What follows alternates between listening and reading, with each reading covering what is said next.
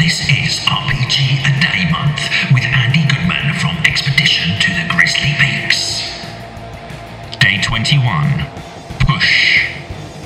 Okay, so day 21. Only 10 days to go. We are 2/3 of the way through. This is another milestone.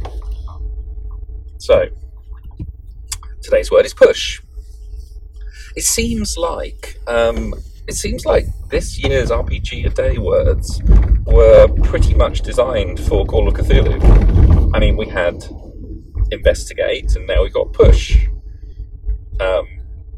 Okay, well, they weren't all designed for Call of Cthulhu, but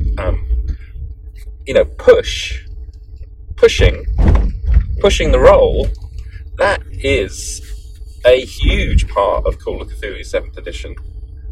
It is a massive part of Call of Cthulhu 7th edition, and I think it is one of the best game mechanics I've ever seen, or certainly ever used. I don't claim to have encyclopedic knowledge of game systems, far from it. As I said before, I know what I like, and I like what I know. And I don't know why I always say that with a sort of Lancashire accent, but it seems to be something that people in Lancashire say a lot. It's that confidence you get from living in the Northwest, that you know what's right about the world, you know what's wrong about the world, and you're not going to let anyone else tell you anything different. Ostled whistle pies. There, that's what the world should be eating. Ostled whistle pies. God, I lived in Lancashire for 4 years. I can't do the accent. I lived in. Why am I talking about this? I lived in Lancashire for 4 years. I actually loved living in Lancashire. I went to Lancaster University. See, you can tell I became northern because Southerners pronounce it Lancaster, which always sounded really wrong to me. Anyway, Lancaster, and I passionately loved the Northwest. I became deeply fond of the Northwest. What I didn't like was the drive up from London. The M1 and the M6 are two horrendous, horrible motorways. Went there for 3 years and then stayed on another year living in Wyresdale. Well, living in Scorton. The village was Scorton. I lived in a big old house called Wyresdale Park Hall. It was the most wonderful and also the worst year of my life combined. Actually, I think it was one of the most wonderful years of my life. Quite magical, actually. But the winter was very, very rough. Very rough. This house had it was a neo Gothic mansion, basically, that was falling to pieces, and the owners had hit on hard times, so they rented rooms out to students, and we ended up there, me and my mate, and we arrived in summer and it was wonderful, but then of course winter came. This place had 3 foot thick stone walls and no heating. Oh my god. There were fireplaces in every room, but man, having to chop the wood every morning and keep yourself warm in the middle of a Lancashire winter with just a fireplace. Oof. Yeah, I don't think I could do that now. I don't think I could. I'm too soft. You're too soft, lad. You're too fucking soft. That's what I learned. I was too fucking soft. But yeah, I kind of fell in love with Lancashire. I fell in love with the Forest of Bowland and the Pennines. This house, this grand old house, it was had these amazing grounds. It had a lake, it had like a fell. Nicky Nook Fell. The guy that owned it, James Ewell, him and his family, they became really good friends of mine. They kind of adopted us, and we sort of adopted their children. Their children were like 9 and 12 or something when we first met them, and I don't know, it was this kind of crazy place. It was pretty wild stuff that went on there. Lots of parties and camping out, and because they knew some posh people, some proper posh people, like pseudo royalty, but then there were us scumbag hippie students and all these feral kids running around. It was really amazing place. don't know how I've got onto this. I really don't. Talking about pushed rolls, fuck me. Yeah, but yeah, the Northwest. I haven't been back there in years. Actually, I really should. It's got the most incredible landscape up there, and it's not well known because people going up that way, they tend to skip past the Forest of Bowland and head up to the Lake District. That's, of course, the very famous tourist area up that way. Cumbria is probably about another 50 miles north. So you don't get a lot of people stopping off in the Forest of Bowland, but it's incredible place. If we get back to RPGs, I mean, does anyone? No one's interested in this shit. I'm sorry. I'll get back to RPGs. So, clear my mind. Find my neutral space. Push rolls. Best mechanic. Right, that's how I got here.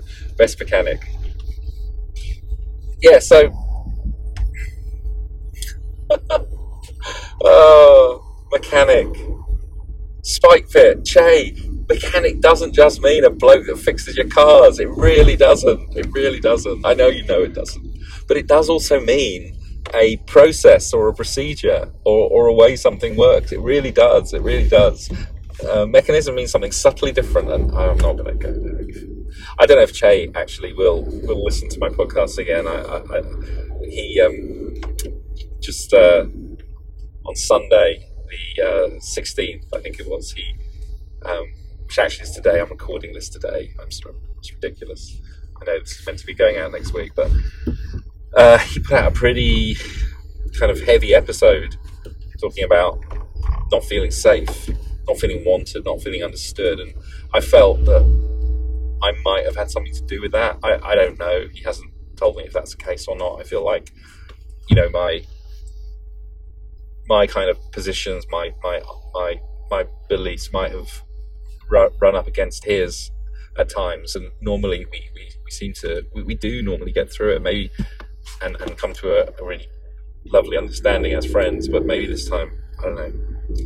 Maybe this time I've gone too far. You know, I didn't. If it was me that you're referring to, you say people who say D&D's for kids, and I know I said that I'm only going to play with the kids.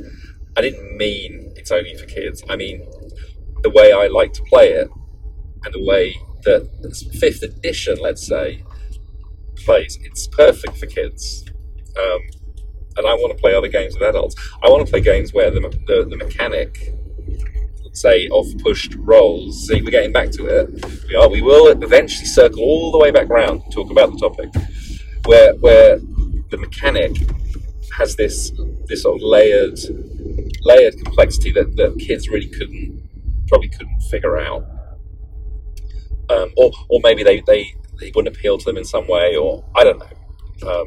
Pushing the roll requires quite a lot of buy-in from the player and from the GM, and I think most of the mechanics in 5e are very clear. They're very clearly stated. There isn't much left to interpretation, whereas Call of Cthulhu is all about interpretation, and subsequently it's all about buy-in. That your players really have to buy into this idea of giving up some of their agency at certain times to let the dramatic thing happen. And push rolls is in a way, the perfect example of it. Push rolls and bouts of madness, sanity loss. Those are both perfect examples of it. So, what is a pushed roll? So, I am pretty sure this was introduced for 7th edition. I may be wrong, but I seem to remember Mike Mason saying about it when we spoke. Anytime you attempt something, anytime you make a skill check, except in combat can't do this, you can push the roll. What that means is you can roll again. Now, if that was all there was to it, it would be pretty bloody boring. Well, also it would be it's an incomplete rule because you do it every time. Of course, there's a downside to doing it. Now, first thing you have to do is you have to explain what you're doing to give you the chance to push the roll. Now, I cannot imagine there is a Call of Cthulhu game master out there in the world who, upon being given a rationale, would say, "I'm sorry, no, you can't."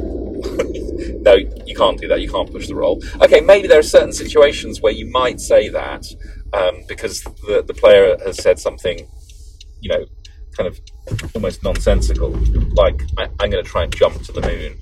Well, you fail. Okay, how are you going to push the roll? I'm going to turn on the rocket blasters in my shoes that I just made up, and with that, I will jump to the moon. Now, of course, you can come to ridiculous extremes, but I can't imagine in most situations, and in 99% of situations, that a GM would deny the player the push roll. So it's really a formality, but it's a good formality because it gets you to think about what you're setting the stakes as.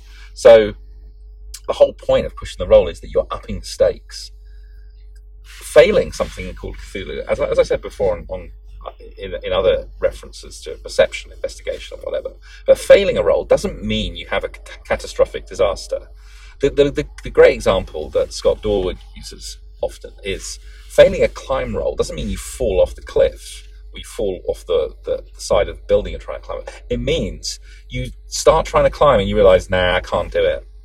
When you push it, then it's like saying, well, this looks like this could be highly dangerous, I'm going to do it anyway. And then, if you fail that roll, then you fall off. So that is a very simple example of how the player, in collaboration with the GM, sets the stakes, and then if they fail, something really bad happens. And the player is fully conscious of that bargain that's been made. It's kind of like, I think Mike Mason referred to it as the devil's bargain. Do you push the roll?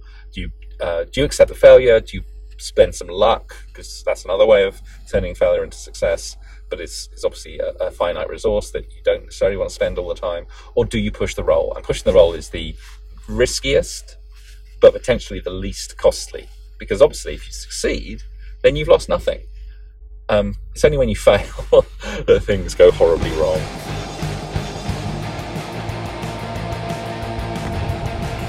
So here's some examples then of failed pushed rolls and the things that can go horribly wrong.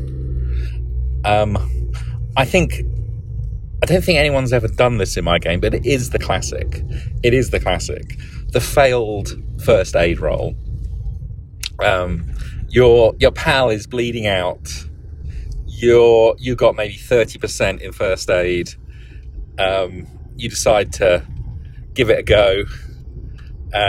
You roll a 53, and then you decide, you know what, I'm gonna push the roll, and then you ask the player, okay, fine, what are you doing? And he'll say something like, or she will say something like, oh, I'll do that emergency tracheotomy thing with the biro, which everyone seems to do in the movies, but I don't think it works very well. But anyway, and that's a great pushed roll. And then he rolls a 90. He rolls a 90, and instead of going through the windpipe, it goes through the carotid artery, and the guy just bleeds out. That is the classic pushed roll. What I really like are pushed. Actually, push rolls and fumbles are kind of similar. Actually, they manifest in similar ways. I don't think I've ever seen anyone push a Cthulhu Mythos roll. The reason for that being that people have got like such a low percentage in it that you would be pretty crazy to push it. You typically don't have more than about 12-13%, and your chances of something going horribly wrong are pretty high. In our game a couple of sessions ago, 2 people fumbled their Cthulhu Mythos rolls. That was beautiful. That actually gives me carte blanche to impose something pretty horrific on the player. For me, when you fumble or push or fail a push Cthulhu Mythos roll, let's assume, given that we're talking about pushing, that someone has failed a push roll because it's the same outcome. In this case, the first chap, a little while later, the werepanther form of Neris, the High Priestess of Bast, just basically was waiting for him in his hotel room to just bite a big piece of him out. He nearly killed her, actually, and that would have been really really bad. That would have been really bad. If you kill the High Priestess of Bast, basically you earn there's a death sentence put on you. The curse of Bast is placed on you, and you will be hunted down and killed by man-eating tigers and lions, and it's just it's a death sentence. So it's a good thing that didn't happen. Anyway, that's what happened to him. The other person who fumbled her Cthulhu Mythos roll. She was round at the noble Dr. Kafur's house, being taught some spells from the Necronomicon. Oh yes. They were desperate to learn Elder Sign, a very useful spell if you want to have any chance of beating some of the worst things that can emerge from the other dimensions. Unfortunately, she fumbled, and of course, she was then immediately transported to the Dreamlands, where some pretty bad shit was going down, and she was basically. There's now a parallel adventure going on, which I don't know. I'm not going to say anymore, but let's say there's a parallel adventure going on where she is, in some ways, compelled to deal with these agents of Nyarlathotep in the Dreamlands, these corsairs who sail these black galleys, and they're going to have to go to the Forbidden Lands and go to leave the port of Dilathleen and head to the Forbidden Lands. This is some deep mythos shit I'm laying on you now, guys. Yeah, the Dreamlands is a great place. I think if I was ever to run a fantasy campaign again properly, I think I would just locate it in the Dreamlands. That they are a really great setting that I don't know if enough has been done with them, to be honest, over the years. I'll have to do some digging. They're really rich and fabulous. The Dream Quest of Unknown Kadath, an amazing story that if anyone's interested in the more fantastical, the fantasy side of Lovecraft, that's the story to read. So anyway, yeah. And of course, when she came back, she had lost some sanity when she came back from the Dreamlands. So the other classics of pushing rolls are intimidation checks. Intimidation checks. So this same player who fumbled their Cthulhu Mythos roll and ended up having to fight a werepanther, the next day, having somewhat recovered, he decided he had to intimidate the Dutch archaeologist Van Heuvelen. And when it didn't work, I said, and he wanted to push the roll, I offered him that. We agreed that he would just get his gun out and point the gun at this guy's head in the middle of a busy cafe. That's the kind of fun stuff that happens with push rolls. And it is very much about trust, because the player has to trust me that I'm not going to screw them. Because you can easily screw the players with the push roll mechanic. It is an act of ultimate trust between you and the players. If they say, okay, I will allow you to kind of tell me what the consequences and in a way what my action is, because I think it's best when you collaborate between the player and the GM to work out what the push roll is, with the best intentions in the world. Players on their own generally don't like to go as bad as things should get with a push roll, so they need a little bit of nudging, a little bit of encouragement from time to time, and I find that's the best compromise. You know, they need just that little nudge, just to be pushed a little.